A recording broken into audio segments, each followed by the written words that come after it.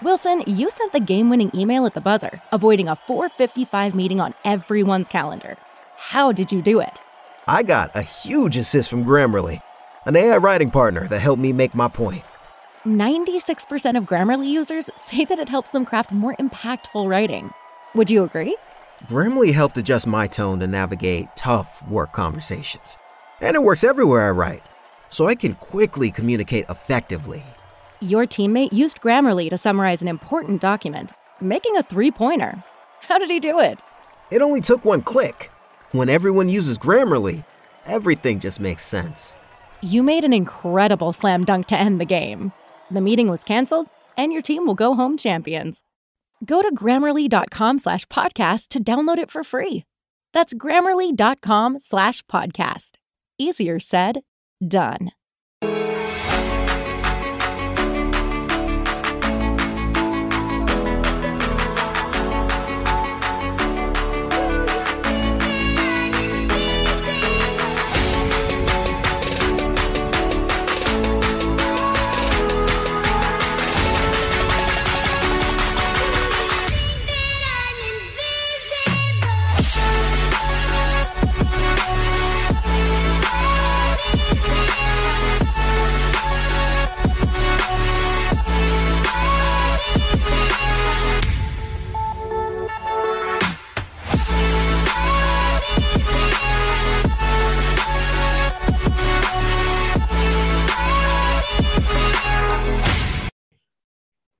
Welcome back to the Blue Stable Podcast, guys, the official Colts podcast of Fansided. Shout out Fansided with you. I am Michael Peavy, as always, your host, joined by me, as always, somebody who wanted to grace us with his presence once again, Rashad McGinnis. Destin Adam joined the new Hollywood boys of Indianapolis. You know, Rashad, I hear all these new moves, all these breaking news. I hear you've moved into a gated community with, you know, Drew Brees and Cam Jordan, man. Like you even got you and Cam Jordan share the same landscaper. Is that true?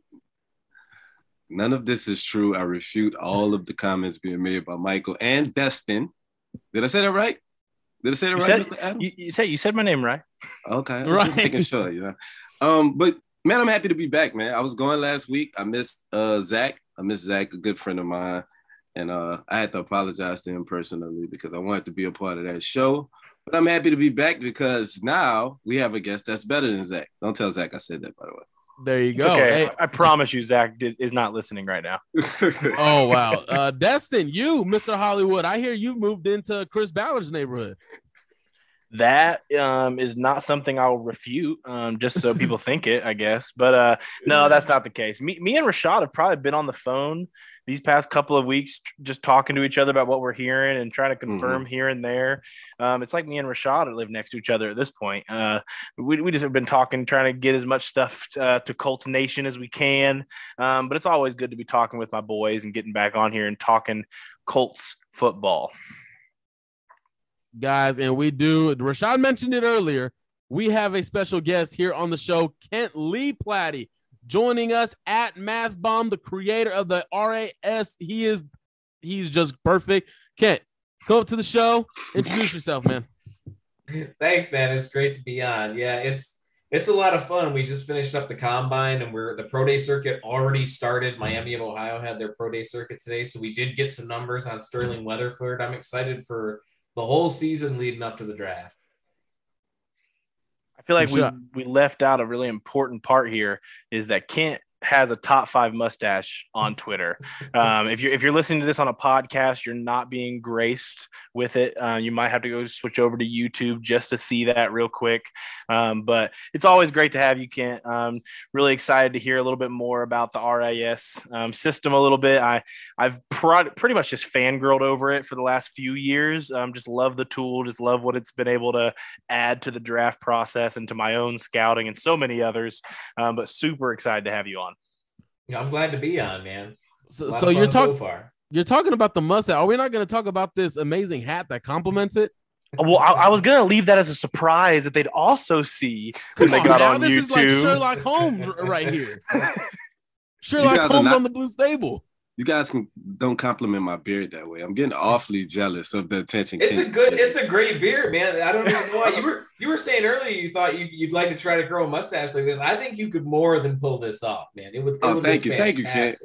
You know what? Rashad, bring that man back next episode, man. I like him a lot more than my co-host. Rashad, I'm gonna be honest with you. You couldn't rock the same mustache as well as him. I'm just messing. I'm just messing. I definitely couldn't grow a beard like Rashad has. But I remember one of my former bosses had that exact mustache, and dude, I wanted to slap the hell out of him every time I saw it, dude. But Kent wears it a lot better. This guy, this is not Days of Our Lives podcast, guys. Let's get into what we were supposed to be doing. Kent, talk about the RAS and how it came to be. Yeah, I started RAS all the way back in 2013. It might have been late 2012, but I'm pretty sure it was early 2013. And the idea was just to create something that would be a little bit easier for fans to understand, to help contextualize all these testing metrics that we get every year. We always had those buzzwords about, oh, this player is quick but not fast, or this guy's explosive, and those don't mean anything unless you have a little bit of context behind them. So I developed a way to look at those numbers in a way that's a little bit more meaningful, puts everything on a 0 to 10 scale. So when a wide receiver runs a 4.52, it's not going to be the same score as when a defensive end runs a 4.52. Because when a wide receiver runs a 4.52, I mean, that's a good time. It's not a great time, but it's a good time. But if a defensive end runs a 4.52, that is fantastic. That's an amazing time. And RAS helps to contextualize that, because one of those things is going to be like a 5 or 6. And if it's a defensive end, that's going to be like a 9 something out of 10. People are able to understand 0 out of 10. And then I color coded it. It's got the stoplight color code scheme. Everything's red, yellow, green. People are able to figure that stuff out on their own. But the idea was just to get something that's a little bit more fan centric, so fans can get an idea of whether this stuff is good or not. It wraps everything up into a nice little bow so that you can get an idea of how athletic a guy is in general. And if that's the only thing you want to look at, then that's fine. But if you want to get a little bit more into it, there's a lot more nuance to those numbers if you want to start digging. So, Kent, I am 6'5", about 300 pounds, and I probably run like roughly 11.440. I was going to say like a 10.6. I'm not getting into the 11s. Would I have more or less than a 0.05 RIS? Well, it depends on the position you were at. You're saying 6'5", so let's see, 6'5", and what was the weight? I mean, if you want an exact number, I'm probably at like 288, so 290. Let's do 288. We'll give you those 2 pounds. Let's see, a 10-second 40. That's probably like a 5-second 20, maybe not a 6-second 20. We'll give you a benefit of the doubt and say that's a 3-second 10, which isn't too bad. I appreciate it.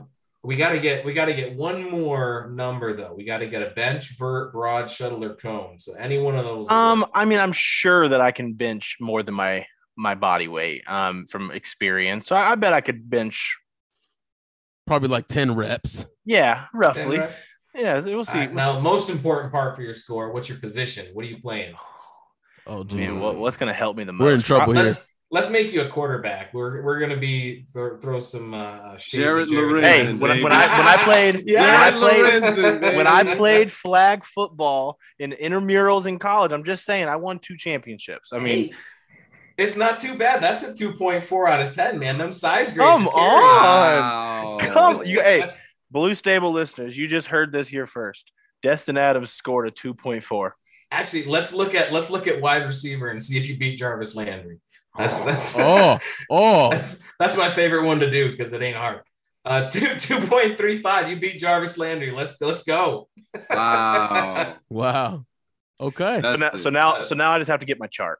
For the listeners, I'm not digging on Jarvis Landry. Jarvis Landry measured at the combine with a bad hamstring, which you should never do. He did, yeah. And Jarvis Landry proved why you should not do that. This is a multiple Pro Bowler, 1,000-yard receiver. He had a 0.27 on the scale because his testing was so terrible. It's my favorite card because it encapsulates everything about this metric. You can't take it at face value and say that's the only thing I'm going to look at, because if you did that and you ignored his tape, you ignored a pretty good player. Yeah. He wasn't a great tester. I don't think he was ever going to test that well, but he definitely wasn't that bad.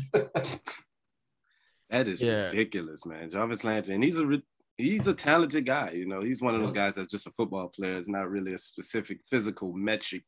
He's a talented guy, Rashad. I'm just more talented, it seems. Wow. I don't know about Dustin's never gonna let us forget this, by the way. Thanks, Kent. I'm telling you right now, if Kent wants to send me a graph, I'll post it every draft cycle. My RAS score will be a lot higher than yours, by the way.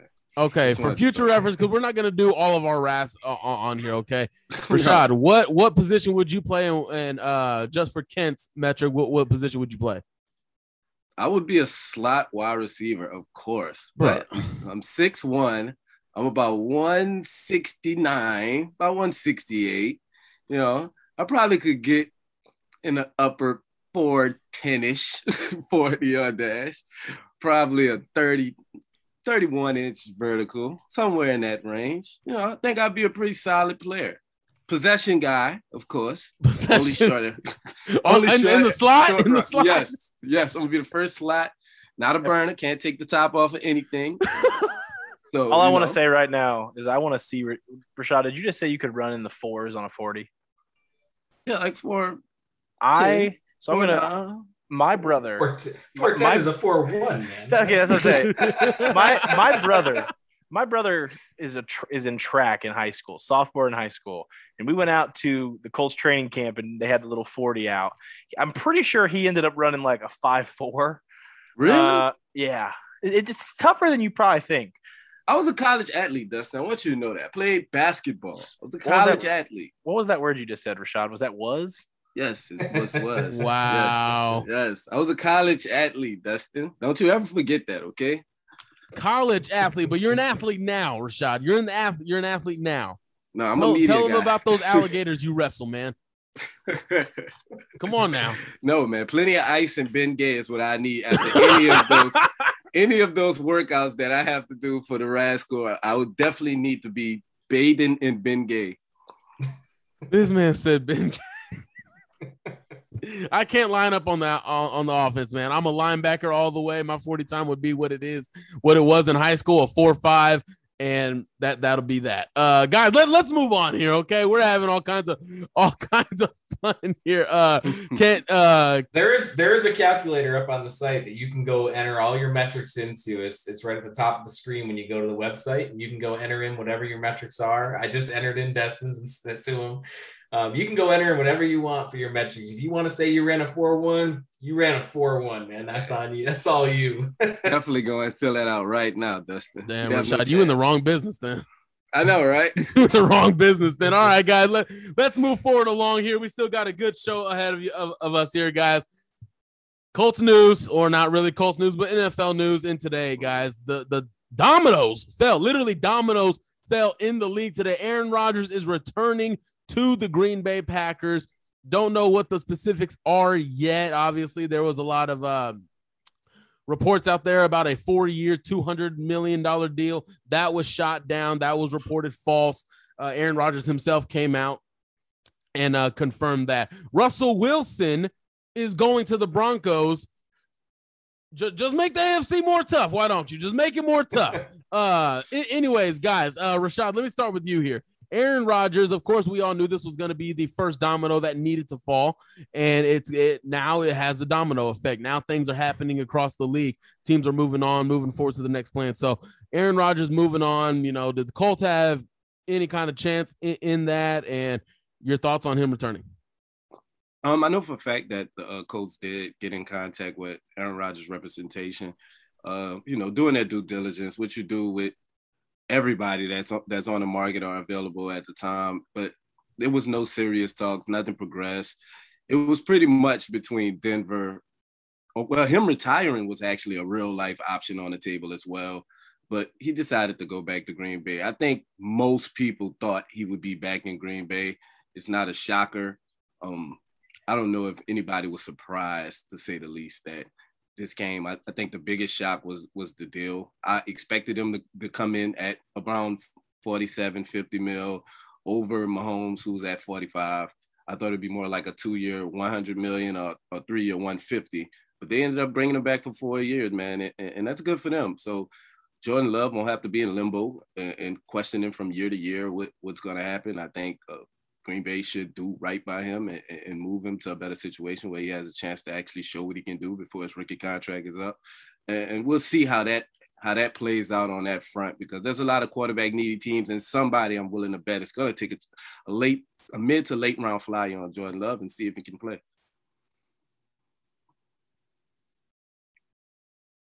Yeah, I mean, I don't think it was earth-breaking news by any means, but I mean, it was the first domino that needed to fall for some bigger things to happen.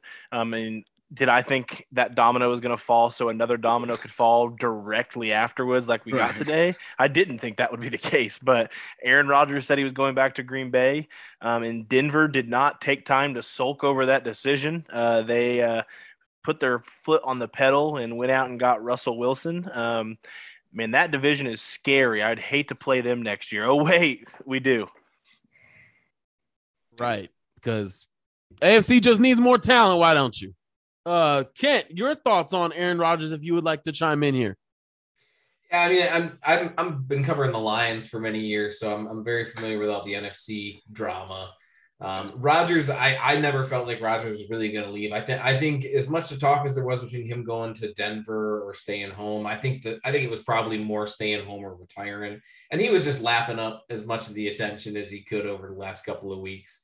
But Rodgers' issue in Green Bay has never been that he's not talented enough or that he doesn't have enough talented guys around him. It's just that they can never get all of those pieces moving at the same speed at the same time when they need to in the playoffs. And you got to have an Aaron Rodgers to be able to do that if you're trying to build your team like that. So he's doing more for the Packers than they're doing for him, no matter what this contract looks like.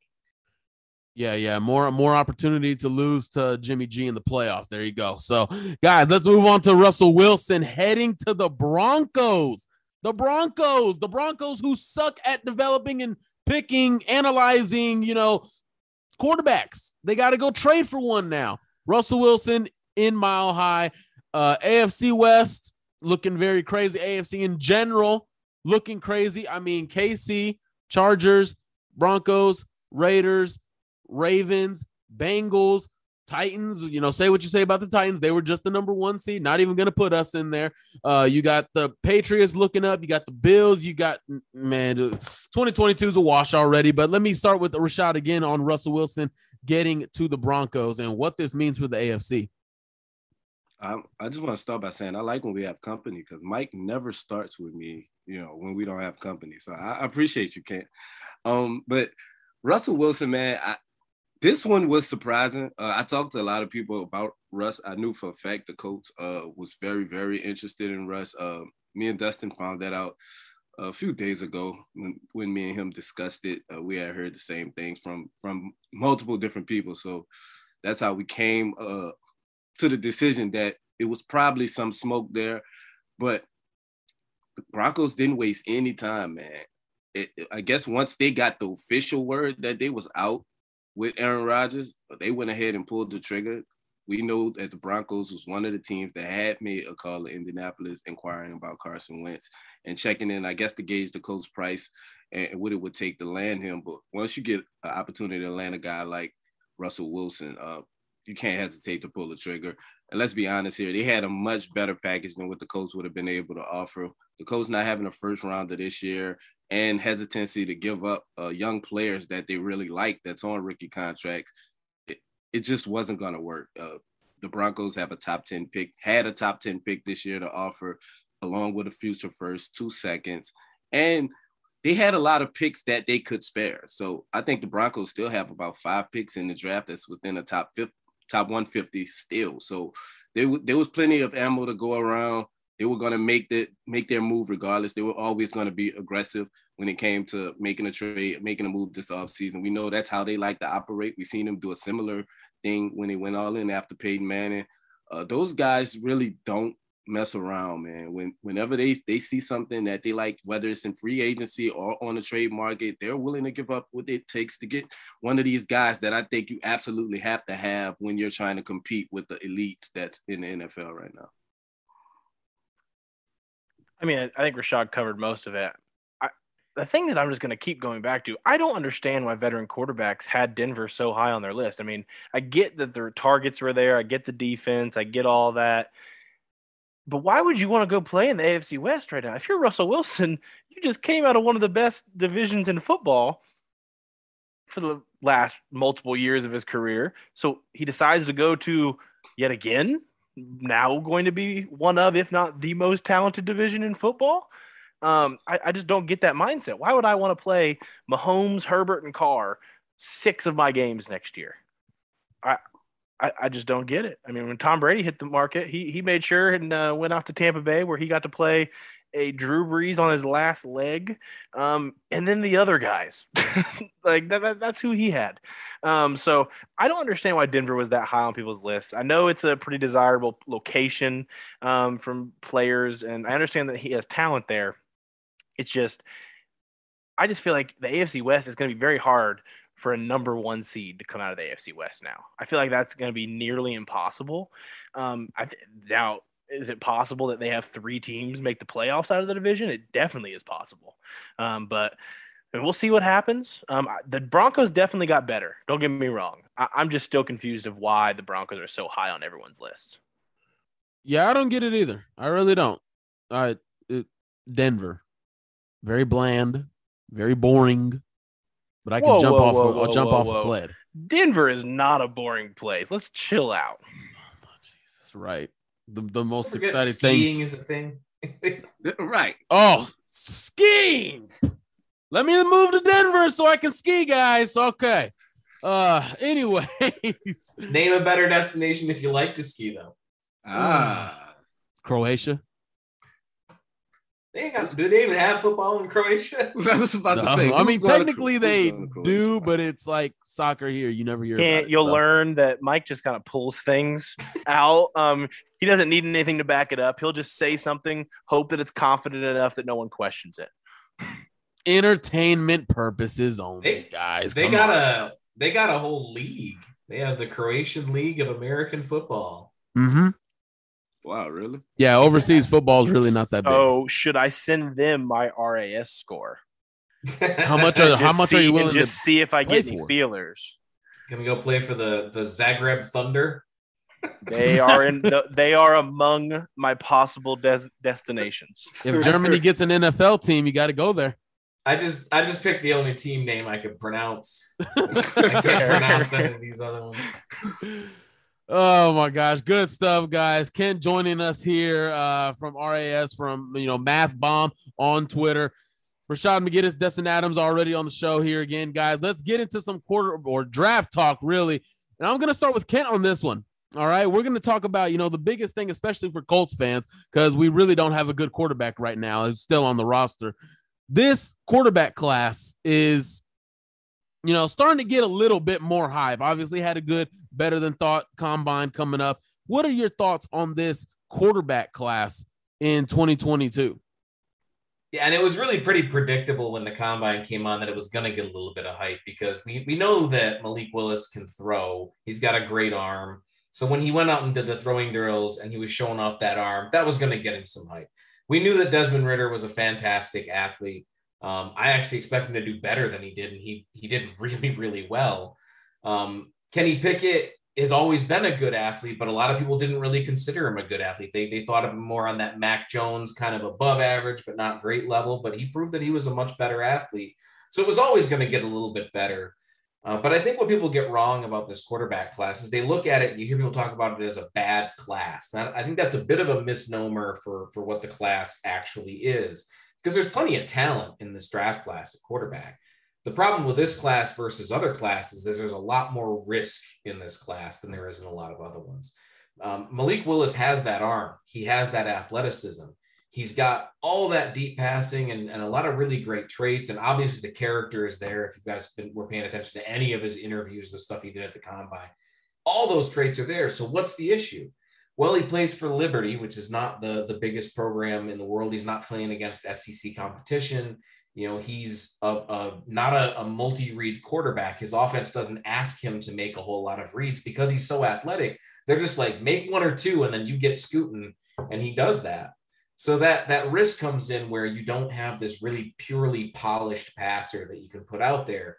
Kenny Pickett is a really good passer in his final year of college, but he's got tiny hands, minuscule hands. If he does get drafted in the first round, he will have the smallest hands of any first round quarterback drafted ever, tying with potentially Mike Vick. I think Mike Vick had 8.5-inch hands. He needs to copyright baby hands. And he needs to make it like his brand almost and make this into a positive. He's already got a pretty good nickname. It was Kenny Two Gloves, man, which is a pretty good nickname.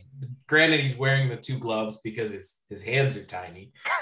They're just 8.5 hands. But it's a risk thing, right? Desmond Ridder is a little bit erratic as a passer. Carson Strong comes in with some very serious knee concerns. His knee injuries are there, and he isn't as mobile. But it's still a talented group. So it's just a matter of risk management that gets this quarterback class a bad reputation. It's got plenty of talent. So Kent, you didn't even mention my quarterback one. Coral? My boy. Yeah. So I'm just curious of your thoughts. I mean, you left him out, so I'm assuming you left him out because like best for last kind of thing, and you just wanted like a big old build up for it. I understand. 4th round pick. He'll be there. He'll be there at 47. He sucks. No good. He's my QB too. I have him behind Willis, but he's a really good passer. There's still concerns about his size. He's very small for a quarterback. Obviously, Russell Wilson proved that you don't have to be a big passer to get a lot of stuff done. But it does show up on tape occasionally, especially when he gets on the move. He's got plenty of athleticism, fantastic arm, comes in a bit of a gimmicky system that doesn't really translate as well to the pros. But again, that's a risk thing. That's not a talent thing. He's got that arm. He's got the athleticism. He's got the accuracy. It's just a matter of what you can do and how quickly when you get to the NFL. Matt Corral does have some of the biggest wow plays you're going to see out of the entire draft class, but he's also got some of those like wow kind of plays. I mean, yeah. Oh, so the ones we like to call the Carson Wentz plays. Yeah, you're just like, what was that supposed to be? Like, what was the win there if that actually worked? Yeah, like pump faking an RPO and an offensive lineman being 10 yards downfield. But, not like we have any history with that or anything, Jesus. Go ahead. Yeah, I mean, I think the thing with Coral for me is, I mean, you mentioned the arm talent that's there. I think Malik Willis definitely would rank higher arm talent-wise in this class, and I have Coral behind him there. But I guess what makes him go over Willis for me is just I think Coral at his floor is a much better player than I think Willis is at his floor. I've said this multiple times throughout this cycle. I have been doing my own personal scouting. I believe this is year 7 for me, personal scouting wise. And I don't know if for a first round type quarterback that I've had a lower floor than Malik Willis. Like it's just nerve wracking to me there, which is why Willis is 2 for me. And I have Coral at 1. Yeah, we always talk about whether a quarterback can work outside of structure, right? And you've also heard people talk about whether a guy is able to work in rhythm. A guy like Mac Jones gets a reputation as a rhythm passer because that's where he does his best. And things start to break down, he doesn't do quite as well. Kirk Cousins, Jared Goff. We have other guys like that in the NFL. Malik Willis just doesn't have that because he doesn't ever work in structure. Most of the Liberty offense was designed about Malik Willis being able to do Malik Willis things. And he didn't really get much of an opportunity to play that type of offense where everything was running in rhythm. He has moments where he can do those things, but just because it has wheels doesn't mean it's going to roll downhill in a straight line. There's other things that go into that. And that's where those concerns come in is, can Malik Willis work inside structure, or does he have to have no structure for things to work? And that's where that Johnny Manziel risk comes in, because Johnny Manziel had the same thing where everything was outside of structure, and then he just couldn't work in a structure. Yeah, and Manziel, we actually saw him against top competition. At least he competed, at the highest level in college.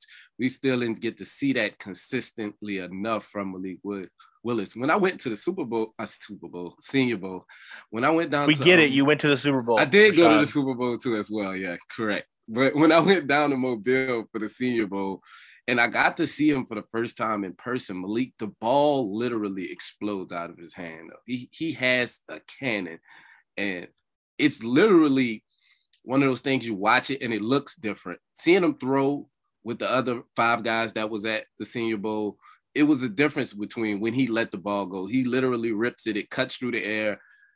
But once the 11-on-11 started and chaos was around him, you can see he just didn't respond. He just didn't look comfortable, as comfortable as a guy like Kenny Pickett, who's my QB1 in this draft. I just feel like he has the highest floor. He's the most likely to come in and be able to play right away.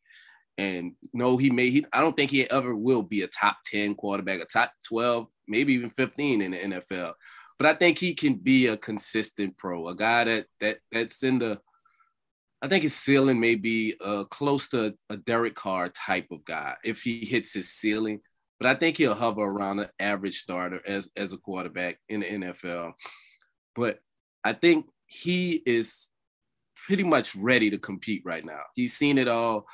He was able to put it all together for this last year. The hand size does bother me, especially when you have guys that's going to be flying around you swinging at that football. And you're going to have to constantly move in the pocket. And it's going to be hard for him to protect the football. But, if he puts a little bit of stickum on those gloves, and maybe he can maneuver and he'll figure it out, man. I think he'll be okay, but I definitely think Malik Willis has the highest ceiling and a guy that actually has superstar potential if, it's a big if, he goes to the right system and goes to the right coaching staff that's going to actually put the time in and develop this kid, because he's not ready to play right now as we speak. And I know people hate to use like past evals to evaluate current players. But I mean, if Josh Allen doesn't have his year 2 jump, does Malik Willis go in round 1 right now? Because I don't think he does. I mean, you're able to see what Josh Allen was able to do, and he had that same level of just being able, when the ball goes out of his hands, like your jaw dropped watching Josh Allen that draft cycle. But then like the thoughts came in, like he's at Wyoming, he's playing. His big game of the year was against Boise State. Like those type of things come into your head, and it's like, is Willis similar to a Josh Allen now? And I really do feel like that if Josh Allen doesn't have the success he has had in the NFL, that Malik Willis is probably someone that is being pushed down boards because the risk is too much. But I think there are enough pros that I think Malik Willis will end up being the first quarterback off the board. Doesn't mean that I would do that, obviously, but it's how the NFL works. So, Destin, this is dating back to last week's show with Zach. You talked about floors and how you've never seen one lower than Malik Willis. Does that mean Brock Purdy has a higher floor? Well, I've definitely made sure to throw in the first round, the first round Val into my talk here, because as we knew last year, Sam Ehlinger was my least favorite quarterback eval that I've done in a very long time, and then the Colts just had to make my day and draft him. But so obviously there are lower floors that I've evaluated, just not of guys that are going to end up going in the first round. There we go. All right, guys. Let's not mention Brock Purdy again, okay? It's 2 weeks in a row, Mike, and that's our quota for the offseason. Bro, we have Sam Ehlinger on our roster. Don't tell me I can't mention someone on this show, man. Come on. A draft card was turned in. It's been blacklisted. The name Brock Purdy is blacklisted. A draft card was turned in last draft for Sam Ehlinger, okay? Let's get into the biggest shockers and, biggest letdowns of this combine, okay? So, Ken, I'm going to start with you for the biggest shocker. I'm not sure if we're all going to have the same one. I don't know, but biggest shocker from this combine in Indy. Where are we going? So I'm going to cheat and immediately break a rule before I do that, just because I know Destin will appreciate it. But Brock Purdy had one of the lowest grad scores for the quarterbacks of the combine. He had a 4.27 unofficial. So just so you're aware. It's okay. We're not past this show. We're not past the show yet. So the quota technically can still be spoken about this show. Yeah, so we're talking about guys that were shockers, right? And there was really 2 negatives that came out of the first day of the combine for the wide receiver group, which was David Bell.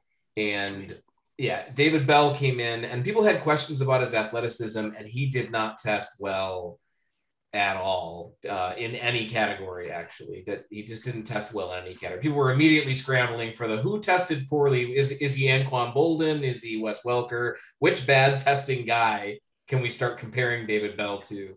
And I don't know where that answer is. I think he got hurt the most from the combine, especially with how fast everybody else ran on that track. The other one was Treylon Burks.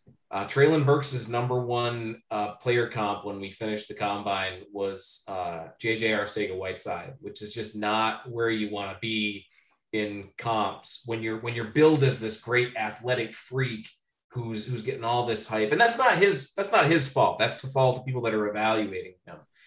When he's getting billed as this freak athlete, and then he comes out and he's testing the same as like the wide receiver 4 on the Eagles, it's probably not great for a guy that wants to get pushed up high in the first round. And I don't know if you saw it earlier, but that the Vegas odds for where he was getting drafted dropped dramatically.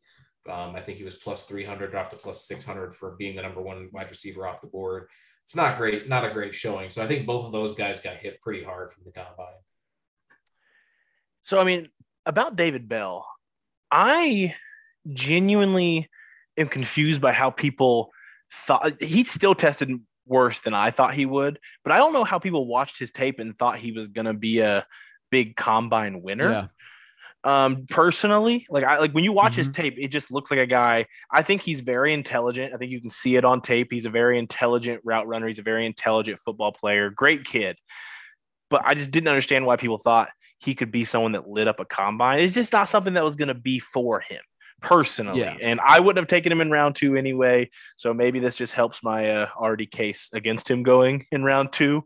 But Treylon Burks was going to be mine as well, because I had him at receiver 2 before the combine, just because I saw just so much explosion, so much things that I could see him being on tape. The combine showed a lot. I got to see him in person, being in the combine, being in the stands that day.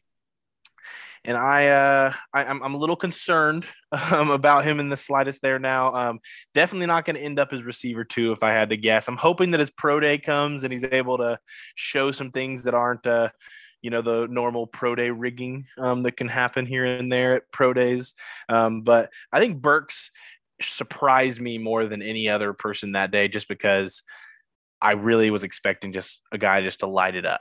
And obviously that is not what happened. Now, on the other spectrum of a guy who surprised me in a good way, and I was pretty high on Jelani Woods already, just because I saw a lot of the traits on tape. But man, he was moving out there in every drill. The 40 obviously showed up, but Woods, man, just looked like an athlete. He's going to have to get a lot of polishing and coaching at the next level before he's going to be able to be some amazing playmaker, but he has the uncoachables just already there. He's going to be a freak of nature wherever he goes. It's just, are they going to be able to coach that to the ability to keep him on the field? Yeah, Arkansas has a fast track, so Burks has a good shot at running a lot better at his school. Jelani Woods had a 9.96 RAS coming out of the combine. That 4.61 at 6'7" is just crazy height to speed ratio right there. Rashad, where are we going? Oh man, y'all took some of the good ones. I had Treylon Burks and David Bell. As far as somebody that I don't want to say they dropped, they just didn't impress me as much as I thought they would. I'm going to go with Devin Lloyd, the linebacker out of Utah. He didn't look as fast as I thought he would. On tape, he's a maniac to me, in my opinion, sideline to sideline type speed. He shows great instinct, real physical. But the testing, the speed aspect, the 40-yard dash, I believe he ran, what, a 4.66? 4.66, yep. Yeah, 4.66. He just didn't look as fluid in his lateral movements, start-stop ability. It just wasn't there for me, and that was real shocking, because I thought he was going to be one of the guys that really hit it out of the park, but that just didn't seem to happen. As far as a guy that really killed it to me, and this was a guy I saw at the Senior Bowl as well, and I was really intrigued because I didn't start digging into this guy until I seen he was announced on the Senior Bowl roster. So I decided to go kind of do some homework before I make it out there to Mobile. And it's Tariq Woolen from UTSA. Familiar with UTSA because my brother coached there before he went on to coach the Chargers, then some Rams. He spent 1 year as a defensive coordinator for UTSA. So I'm familiar with a lot of those guys that's over there. But this guy can flat out fly, man. He is an athlete in every sense of the word. I believe his RAS score was a 10 or 9.9. 10 right now. He currently has the highest RAS for a cornerback ever. Yeah, like, I mean, what more do you have to say? The guy was flying. I believe he ran a 4.26 40-yard dash. I thought that was an unofficial time. I had to keep refreshing to see if that was the official time, and it was. He just looked fast. At the Senior Bowl, he was clocked in at 22 miles an hour, so I knew he was going to come to the combine and put on a great show. Great size, great length. The guy has ball skills. If you watch him on tape, he's a competitor, man, and I think he did a lot to improve his stock going into the draft. And there's not a lot of 6'4" cornerbacks out there. That's ridiculous, man. He just slightly beat my RAS. Just slightly, yeah. Just like, yeah. Real Him quick. and McCullough. Beat it by less than 10. That's single digits. Real quick, before we get into winners and losers from this combine, I got to ask each of you because it was a topic that could not stop being talked about. So, Kent, I'm going to start with you. Should the combine stay in Indy? I believe so. I think that it's not just a tradition thing. For me, everything's about standardization. One of the things that they've always tried to do is keep all of these tests as standardized as possible. And we saw why, because this year we had a lot of really bad times coming in. The times kept on having to get adjusted. They were adjusting them during the day. It was the first day was an absolute nightmare. But that kind of stuff is just not acceptable when you're trying to test guys for a standardized system like we have for the combine and the pro day circuit. You know, this is the combine's 38th year, and they're trying to move it in year 39. It doesn't make a whole lot of sense. And if the NFL is trying to do it to make the combine as an event more marketable, they crapped the bed this year on making this more marketable. This was a pretty poor combine the way that they put it on. If they think that moving it somewhere else is going to do it, they're putting an emphasis on the wrong things. They need to fix when they're doing the drills. We had two whole position groups, the defensive back or the cornerbacks and the running backs, just skip agility drills because they had them doing them after the drills, the on-field drills. Who's going to do that when you're just running around on the field a few minutes ago? It's just really poorly put on, and they need to fix that stuff before they even try to consider moving out of Indy.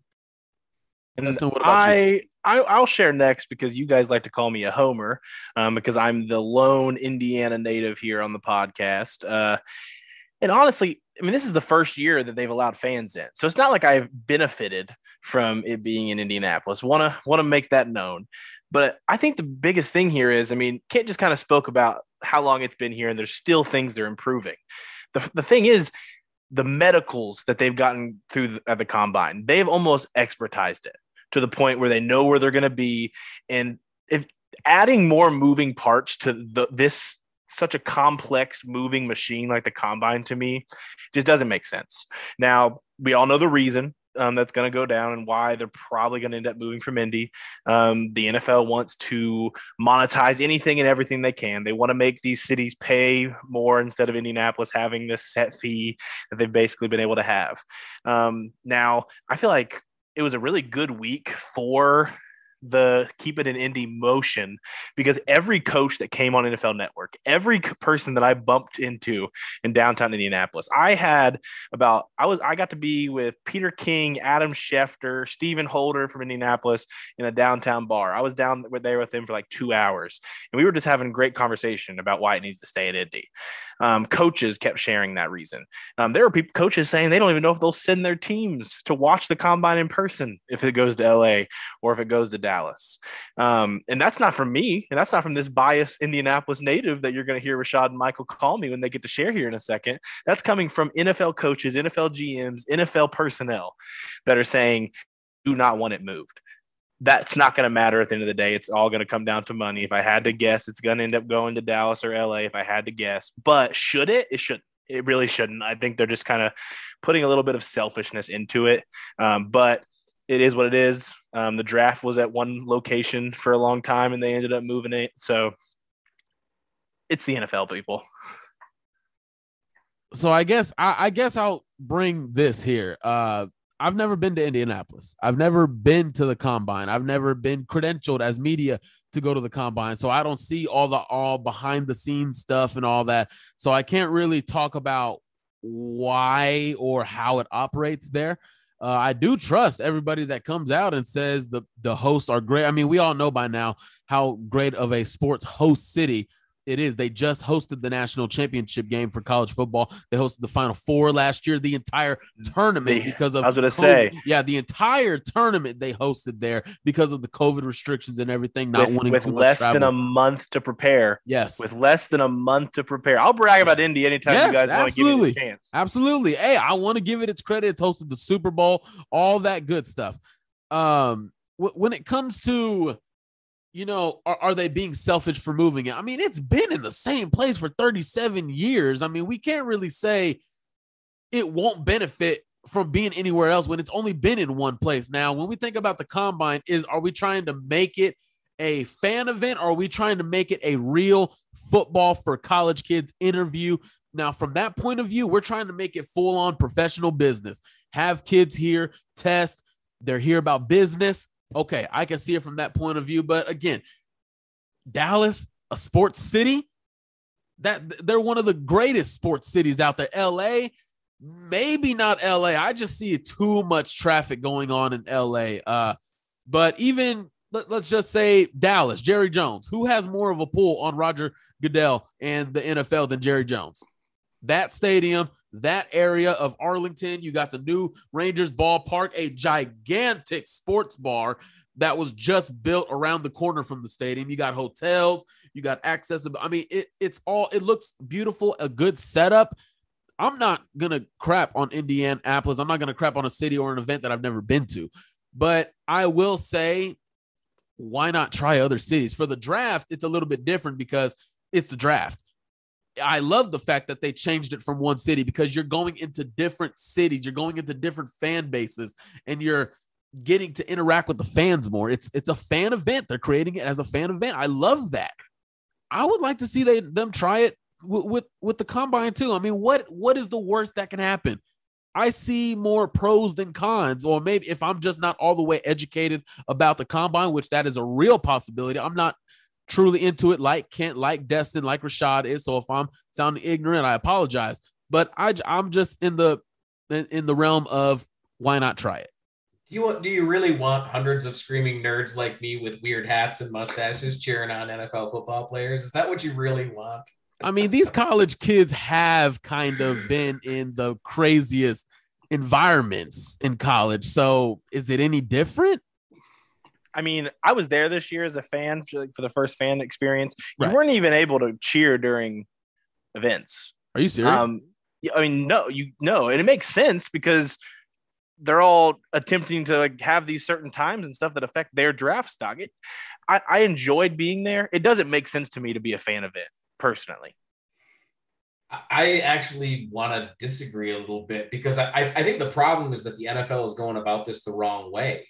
I think that you could turn this into a fan event if you changed the events a little bit, if you made them a little bit more exciting. Everybody loves the 40-yard dash because it's fun. Guys are trying to run really, really fast. The vertical jump is just not exciting. The broad jump is just not exciting. The agility drills are only exciting if you know what the heck they're doing them for. But the NFL does a really bad job of marketing these things and trying to make fans interested in a way that's meaningful. One of the things that I really liked about the Detroit Lions over the last couple of years is that they've increased their ability, their fan experience at their training camps. You know, training camp was always just, hey, if you're a fan and you want to go show up at training camp, you can. There's no stands. You can stand around the edge of a fence and you can watch them from halfway across the field. And that's pretty much the best you're going to get. Well, over the last 7 or 8 years, they really started changing things and they made it so that you can get a little bit closer. They added more fan amenities. They added better food. And I went to Gen Con this year down in Indy. Indy can get food when they want to. They've got a good food scene when they really want to. You can do those types of things to increase the fan experience. It doesn't just have to be about the on-field product. And the NFL is not even trying to make anything off that. And if they want to go to a different city, that is a perfect way to market other cities. Because you talk about Dallas. Dallas has great food. If you do something that increases the fan experience and that's the type of stuff you're doing, that's great. That's something you can push. You know what else you get from that? Marketing. You get people to sponsor it. You can get all kinds of sponsors for that kind of stuff. There are ways to do it. And this crazy multi-bajillion-dollar corporation is just like, no, we're just going to push everything into as short of a period as we can to make these guys so exhausted they don't even want to do the drills. And half of them are going to just skip out on the last couple of them. And then we're going to move it to different cities that we've never had on it because our logistics are so terrible that we're just going to try a different place every year and hope that somebody gets it right. It's such a bizarre approach for them to take. I can't get on with trying it every year. No, this is still trying to set something up for doctors, NFL organizations, college players. I can't get on with changing it every single year. That can't happen. But for Dallas, you're also getting into that's what you're opening, Mike. As soon as they change it, get it to Dallas. Get it to Dallas and stick with it because not every stadium, not every city is made for this type of event. Indianapolis is one of them. LA, Chicago, Dallas. I think it would also be cool because you're dipping into one of the highest recruited areas for NFL talent when it comes to college. You can go to Duncanville High School. All these high schools can get to the combine and just watch and just present it to other high school players. You know, maybe I don't know. I don't want to get into a full-on thing because we still got to get to other stuff when it comes to the draft, but I'm just open to it. I mean, I get where you're coming from. You're a Texas kid, too, so I understand. I also want to drive 2 hours and not have to fly or pay $400 for a plane ticket. And I understand that. I guess what I'm telling you, though, is even if the thought process of going to the next place and hoping it sticks was what their mindset was, like I could get on board for that a little bit, but that's not what the plan is. The plan for them is going to be that every single year cities are bidding to have this event in their area to make it similar to what the draft has become, similar to the Super Bowl, things like that. They're trying to monetize it that way, which is why that consistency and that planning and having this down to a T is never going to be there anymore, in my opinion, and why we're going to have some rough combine years where those prospects just get screwed. And we'll have more people that have less RAS scores than Destin Adams. That just can't happen. That can't happen, guys. I got a resolution. Just move it to New Orleans. We have great food. It's not too far away from you, Mike. And Dustin, we have great food. So, you know, there we go. Who wants to run after eating gumbo, though? Ain't nobody ever eaten a bowl of gumbo and thought to themselves, you know what I need is a track. I got to put my shorts on to go running. What are they going to do? Run on Claiborne and just run down to the Superdome from Cajuns? That's how I ran my 4-1-40. Watch out now. All right, guys, let's get going to the winners and the losers from this combine. This will be the last segment of the show here. Once again, Kent Mathbaum on Twitter joining us here on the Blue Stable Podcast, the official Colts podcast of Fansided. Let's get into the winners first, okay? So, Kent, I'm going to start with you on this one. Who is one of your winners that benefited the most, that made a big name for themselves, rose their stock this past week? Yeah, Jordan Davis out of Georgia came into the combine as a nose tackle. The guy that's he's your big road grinder. He's the guy that's going to eat up space and all of that. And then he just put up one of the best combine performances of any player in the history of the combine, which at 341 pounds is more insane than anything that we've ever seen. The guy is just a marvel. So now teams have to figure out, is he just a first-round nose tackle, or is he a top 15 interior penetrator, a guy that we can put on the inside and really disrupt the pocket? And I think that's going to be something that teams are going to have to watch really, really closely, because that's a lot of athletic talent to go to waste if you don't use him right. Christian Watson out of North Dakota State had a fantastic Senior Bowl, and his stock has just been rising and rising and rising. He came into the combine with the thought that if he did really well, that he was a potential first-round pick, and then he crushed the combine. In every drill that he did and in every test that he did, Christian Watson just killed the combine. Another guy's probably a little bit out of left field for you guys is Cole Strange out of Chattanooga. He's a center, plays some guard. But he came into this as that smart, cerebral guy, the guy that's maybe he's not as athletic as everybody else. I don't think there were concerns about his athletic ability, but they weren't coming into this thinking that he was going to test as off the charts as he did. When you have that reputation as being that smart and cerebral player, and then you add into that you've also got all that athletic talent, the question just becomes, where do I get you on my offensive line? You got a lot of questions that you just answered. And I think that he did more for his draft stock than any other offensive lineman at the combine. Okay, yeah, so he had some wars at the Senior Bowl with Travis Jones, Cole Strange. It was good to see those two go up against each other, man.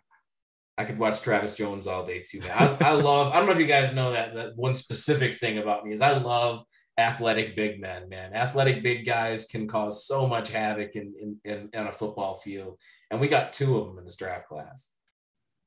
So my winner is going to be a little unorthodox, and it'll cover all three of my spots and some. I'm going to say just the Georgia defensive defense in general, because oh my god, that's so cheating. But is it because they just flat out played? And honestly, athletes everywhere. And I want to say winner more is like the Georgia recruiting. When all these guys are going to get drafted day one, early day two, that's only going to help their recruiting ability. And they're in the SEC anyway, and for all this being able to pay players now anyway. So Georgia's not going to be hurt. But, I mean, you just mentioned Jordan Davis. Dude looked like a whole different kind of animal out there. In my opinion, I think he locked up going top 10. Somebody is going to need a guy just manning the interior of their defense. And like you said, going in, everyone thought he was kind of pigeonholed as a nose tackle, but he's going to be able to do just about whatever you want him to do. And somebody's is gonna take him in the top 10. I just believe it. But Georgia's just kept performing. I mean, Devontae Wyatt went out and played. I mean, Trayvon Walker to me was one of the most impressive. When I watched him go 4.51, like Rashad said earlier, when you were refreshing, I was refreshing because I thought it was faster when I watched him. I was like, I swear he was in the 4.4s because he was moving. He shot up my board to get off the defensive line a little bit. I mean, safety Lewis Klein had a day. He ran a sub 4.4. I think ended up being like a 4.38, 4.37, somewhere in there at the end. The Georgia defense just went out and performed. They're just going to have so many day one, day two picks. It was just incredible for them. Rashad, where are we going? I want to go to some of the smaller receivers. I'll go with a couple of guys, Sky Moore, Calvin Austin, Bo Melton. Those guys, they performed really well, man. They all look explosive. Short area quickness is great, obviously on film. Those 40-yard dash, all those guys were 4.3, sub 4.4 guys. They put on a show, man. Not to leave out Wan'Dale Robinson as well. It was a bunch of guys that tested well, man. And they're smaller guys. So it's important that you see that explosiveness from them because they're not going to be bigger body guys. They're not going to be Drake London, David Bell, Traylon Burks, bigger guys that's going to just be flat out ball winners and make contested catches. So those guys need to show acceleration and explosion to be able to separate at the next level because that's what they're going to strive off. That's what was going to be their bread and butter. That's how they're going to make their money is through separation. And I think a lot of those guys showed the ability to just flat out run away from people. I was really impressed with Calvin Austin, man.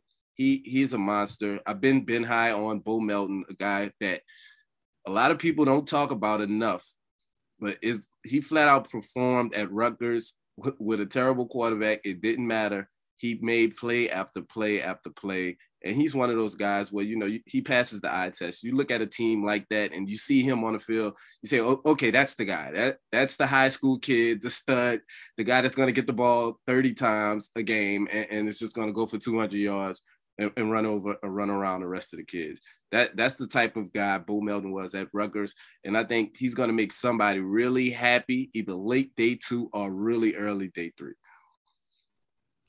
Yeah, I think a couple of mine. The other one is going to be Ahmad Gardner. I think there was a lot of stuff on him about his athleticism, how fast he is. Turning in a 4.4 or 4.41 40 time was pretty good, kind of washed that little narrative away. Still performed very well. His hips, his fluidity, all that stuff still looked good in the drills. So really like that he kept on cementing himself as CB1 again, for anyone that needs it again, CB1. But another guy that I really didn't see the explosion from him at Baylor was Tyquan Thornton. This is a guy that, I didn't see too much at Baylor. He was their number one guy. He did it. He did everything for the Baylor Bears.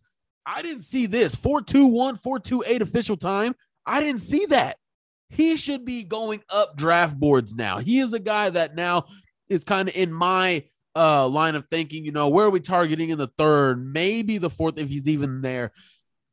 Depending on how everything goes, he is a winner because I did not see that speed at Baylor. And the fact that he put it on there at the combine, he's now rising up draft boards. And he's not a small receiver either. No, he is not. He is big and long. Baylor brought the whole track team to the combine. They just unleashed. I think my favorite eval post-combine was somebody put for Thornton. They put, he's Deontay Johnson, but taller and can catch. And I literally was rolling in my seat after. Well, if he's that, then let's take him. But just moving on to losers a little bit here. I want to go first because I don't trust you guys to not say some of mine. And I am going to start. The easy one for me is Kenny Pickett because I think the big narrative with his hands just kind of took over his entire performance. And I think it kind of just clouded his entire experience. And that just kind of sucked for the kid. So I feel like putting him in the loser category it's a little unorthodox, I guess, because I don't think his performance in the throwing drills and those things should get him there. But it just felt like it was the only narrative being spoke about him.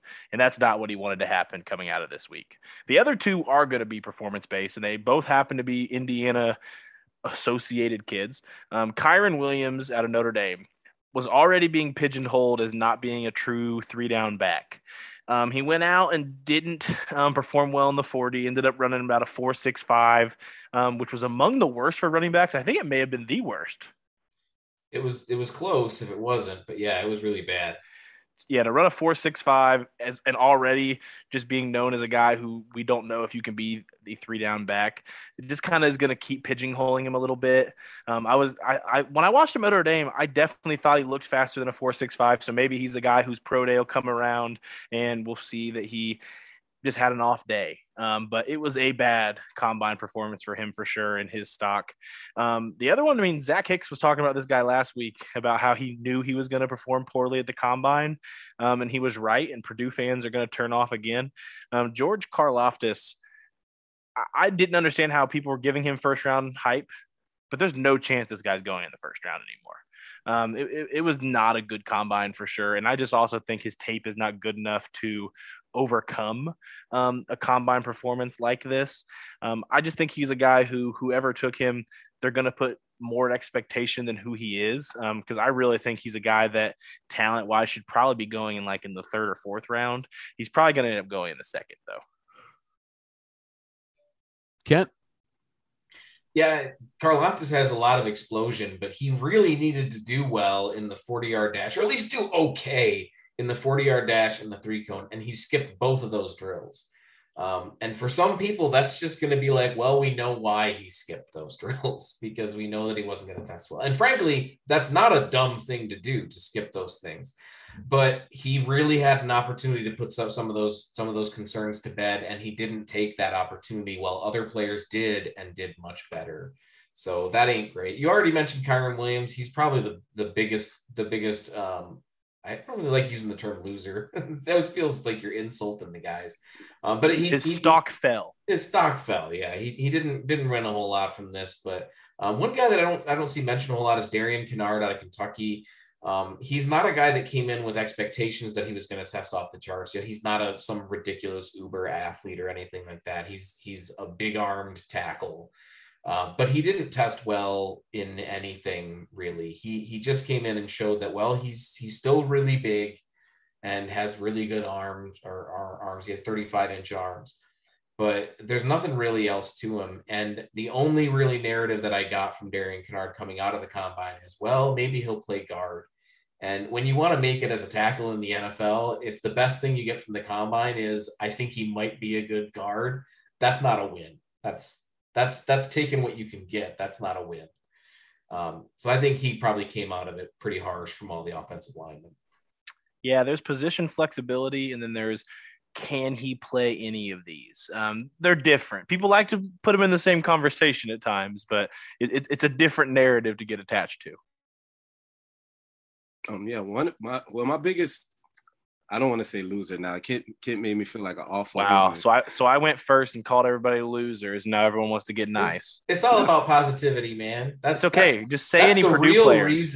That's the real reason for the mustache. People will compliment me on the mustache, and then I get to compliment them on stuff. We're keeping the cycle of positivity going. But it's okay. You can say whatever you want about Purdue players. They turned it off as soon as we talked poor about Bell early on, and now I said something about Karlaftis. So the little bit of them that were here are gone now. I'm still getting backlash from Russell Wilson getting traded to Denver. I don't know what that has to do with me, but I'm currently being cursed out in my mentions. So I'm going to play nice. But my biggest stock faller is, well, not biggest, but a guy who didn't help himself to me was Daniel Faalele. He really, to be such a massive guy, I mean, huge guy, absolutely mountain of a guy. Huge. But for him to only put up 24 reps on the bench, that was a bit discouraging. It was among the bottom 5 where he ranked, and to me, he's way too big of a guy. That has to be concerning to some teams.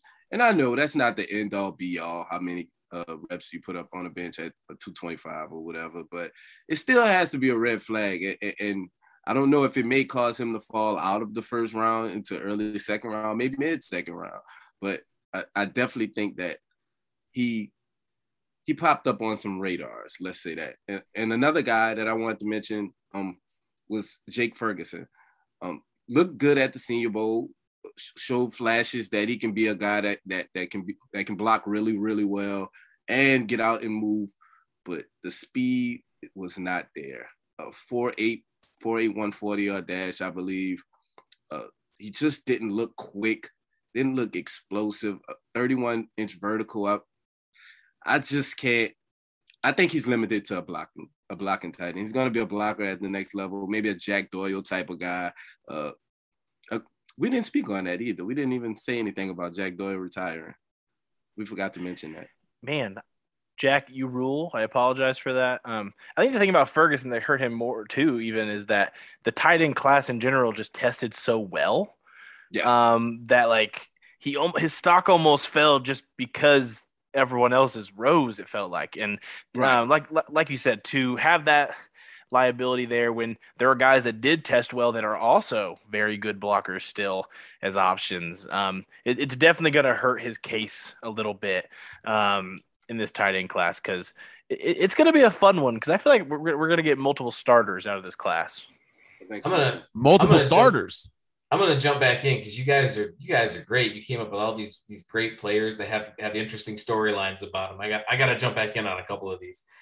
Jake Ferguson. One of the things that really goes into it too is he came into the combine with this reputation of being a pretty mediocre athlete, which can be a death sentence for a tight end. I mean, like you said, that's just a blocker at that point. And as far as the NFL is concerned, if you're not a dynamic athlete at tight end, you're the guy blocking for the much better athlete. That was his reputation coming in, and he proved that when he left the combine. You mentioned both Karlaftis for Destin, and then Rashad, you mentioned Faalele. And what's interesting about both of those guys, and when it comes to the bench press, is arm length. The thing about arm length and the bench press is that it's just basic physics when it comes to how much more difficult the bench press is for guys with longer arms versus guys with shorter arms. And both of these guys came into the combine as reputations of being really strong guys for different reasons. Faalele is more with size, and Karlaftis, I build as one of the strongest pound for pound guys in this draft class. But Karlaftis has short arms for a pass rusher. He only has 32 and 5/8 inch arms, which is short. We like to call him T-Rex. And he only put up 21 reps. Short arm guys that put up low reps is not good. The bench press is not the most exciting drill, and it's one of the least correlated to success in the NFL. It doesn't even really display strength that well, which there's a lot of other drills that do. But if you're a guy that's billed as being super, super strong and you've got short arms, so there's no excuse for not putting up a lot of reps. That's bad. That's not a good sign. Because now people are going to have that question: why? Is it weight room discipline? Are you just not the kind of guy that goes into the weight room? There's some coaches that will just be done with you at that point, because that's what they want, is those guys with that weight room discipline. Faalele's got a little bit more leeway because he's got really long arms, because he's such a massive human being. I talk about every year about how large offensive linemen are, because I'll get guys that come in with they're like 6'5", 310, and their score will be in the red for size. And people are like, well, why is that bad? And it's like, it's not bad. It's just small for an offensive lineman. These are gigantic people. These are the biggest people you'll ever run into. But for an offensive lineman, that's small. And Faalele is huge for an offensive lineman, the largest position group in the NFL, and he's huge for it, and those really long arms. But if your billing is for strength, you do want to see more than that. And putting up just an average number of reps, that comes into it too, because maybe he just got done, was like, okay, I hit my number and I'm done. And that's where that question for weight room discipline comes in again. I'm not saying that's what he did, but that's what coaches might look at is why couldn't you do more? You're this big, strong guy. Why couldn't you get more? And then they start digging into those whys. So you guys just had me excited to talk about more guys. So I had to jump back in for those ones. Yeah, everybody giving 3 guys and everything. We thought we were just giving one, but I'll just stick with one. I'm gonna go Jermaine Waller, cornerback from Virginia Tech. The 40, I believe. What did he run? Like a 4.6, 4.62 or something like that. Not fast at all. All his counterparts ran high 4.3s, high 4.4s, and he was down in the 4.6. A guy that I thought could be a day 2 pick. Not really looking like that anymore. So definitely a loser. From I won't let you be alone in this, Destin. A loser from this past week from the combine. I'm never afraid that Mike's gonna be too nice. Right. Y'all seen me nice before, don't lie. Y'all seen me nice. No. That was a 4.68 that he ran, which is 4.6. That's not good at all. That's not good at all, no. Nah. He'll get burned by Destin. I don't know, 4.68 at cornerback. That could still be a second round pick if Matt Patricia's somewhere making. He's back in New England, right? He's back in New England as a special assistant. I don't know if he gets any say. Bill might put him in the corner and just tell him he can sit there with his little hat on and a whistle, but he's there. Bob Quinn and Matt Patricia, it was the Lions general manager and former head coach. Those guys loved guys that were just slow as all get out in that second round. That was like guys that it's like they targeted it. They were like, if you run faster than anybody at your position group, we ain't picking you. You got to be the slowest. I bet the Raiders would. Oh Jesus! No, what did Trayvon Mullen run? He didn't run that well, did he? Did he? I don't know. I remember him coming out of high school. I mean, he was one of the more sought after 5-star corners in the country, but I don't think he timed 4.46. 4.46. Too bad. That's not too bad. That'll play. That'll play. Yeah. His splits weren't the greatest, but his 40 was all right. Right. Okay. All right. Well, guys, before we get out of here, it is a huge week in sports, basically. And of course, shout out Jack Doyle. Announced his retirement yesterday. He will be gone. 84. Got to do what a lot of people that don't get to do, play for the team you grew up cheering for. He'll stay in Indianapolis. Any tributes to Jackie Jack? There will never be another guy you watch on Sundays that catches the ball and starts falling down forward immediately as well as the Jack Doyle. It was a form that I never understood, but it always led to first downs. I will never not be thankful for all the first downs on third downs that he brought us. And I mean, everyone said it, old reliable Jack Doyle. People may have complained about him not being the fastest, not being the biggest, but he was always there when the Colts needed him. And like you said, hometown kid, went to Cathedral High School in Indiana. His family's from Indiana. He's going to be in Indiana post. Just him and his wife just had a kid even. Super cool story. Not many people get to do it, like you said. So super happy for Jack that he was able to do that and be a Colt here and just be able to retire on his own. Jack Doyle, longest tenured Colt that we had, him and T.Y. Nothing but respect for you, man. You was a model teammate. You came in, you worked your ass off week in and week out. And there wasn't a 3rd and 5 in the world that I didn't have confidence that you would convert for this team, man. Thank you for everything. Thank you for all that you gave. You competed your ass off. And if we get a replacement that's half as dedicated as you, then that would be a big reward for us. All right, yeah, we got to get Jack connected with Kent. He's got the beard going, but we need to get Kent to teach him how to get that mustache going. Jack beard with Kent mustache. Ooh, there that's you go. Saucy. That's a saucy combination. Elite. We'll have to make an RIS just for facial hair. That's there a 10. You go. That'll be the 10. I'm a Zion McCullum type tester when it comes to facial hair. I have to be a 9.8 or somewhere in that range, man. Yeah, right. You don't even comb that, do you? No. Why would I comb it? See, the effort is what stands out. There you go. No dedication, no drive. Anyways, guys. For all you basketball fans out there, best of luck to the Purdue, the Indiana fans out there that are, hoping for a miracle in the tournaments. Whatever the case may be, March Madness is getting going. TCU is going back to the tourney, baby, making that Final Four run this year. Time to cut down the nets. We're bringing a pair of scissors with us. Shout out to Fansided. We are the official Colts podcast of Fansided, guys. Shout out to Kent. All right. Where can we find you on Twitter? Yeah, I'm always on Twitter. You can find me there at MathBomb. You can also check out my website at ras.football. Try to make it nice and easy for everybody. And if you're feeling like a little froggy and you want to try out your general manager hands, you can head over to profootballnetwork.com/mockdraft and try out the mock draft simulator. I run that as well. So got a little bit of everything for everybody this offseason. There we go. Sherlock Kent Lee Platty, everybody. Thank you for joining the show, man. Giving us your insight, your knowledge. Very appreciative of it, man. Can't wait to have you on again. Actually, give us some more of the knowledge. I know I need it in the draft department. So, guys, he is Kent. He is Rashad. He is Destin. I am Michael. Thank you for this episode again. Next week, it's going to be crazy. Free agency's getting going. We might have something going on. 1 week. 1 week. It's getting crazy. It's getting lit. We'll see you next week. Damn it, Michael. Oh, what's up?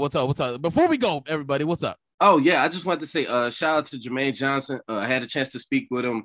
Hopefully we could get him on the show, but I did talk to him for a while. I talked to him at the Senior Bowls actually when I first met him, and I recently talked to him again. I know his agent personally, real good friend of mine, and he just confirmed everything I wanted to see out of him at the Combine. He's my favorite edge guy. He's my edge 4 currently behind Trayvon Walker, Kayvon Thibodeau, and Aiden Hutchinson. But I love his game, man. He's dynamic. He's a developing pass rusher, but he's already probably the best run defending edge setting guy in the Combine. I mean, in the draft period. So that's all I wanted to say, man. Shout out to you, Jermaine. Right. Hollywood Rashad, more Hollywood Rashad. Right. He's camping in the guest house of your new mansion in New Orleans. We get it, Rashad. Okay. All right. Anyways, guys, once again, thank you again to Kent joining the show, guys. We'll see you next week. Say goodbye to your credit card rewards. Greedy corporate mega stores, led by Walmart and Target, are pushing for a law in Congress to take away your hard-earned cash back and travel points to line their pockets. The Durbin-Marshall credit card bill would enact harmful credit card routing mandates that would end credit card rewards as we know it. If you love your credit card rewards, tell your lawmakers, hands off my rewards. Tell them to oppose the Durbin-Marshall credit card bill. Everybody in your crew identifies as either Big Mac Burger, McNuggets, or McCrispy Sandwich. But you're the Filet-O-Fish Sandwich all day. That crispy fish, that savory tartar sauce, that melty cheese, that pillowy bun. Yeah, you get it. Every time. And if you love the Filet-O-Fish, right now you can catch 2 of the classics you love for just $6. Limited time only. Price and participation may vary. Cannot be combined with any other offer. Single item at regular price. Ba-da-ba-ba-ba.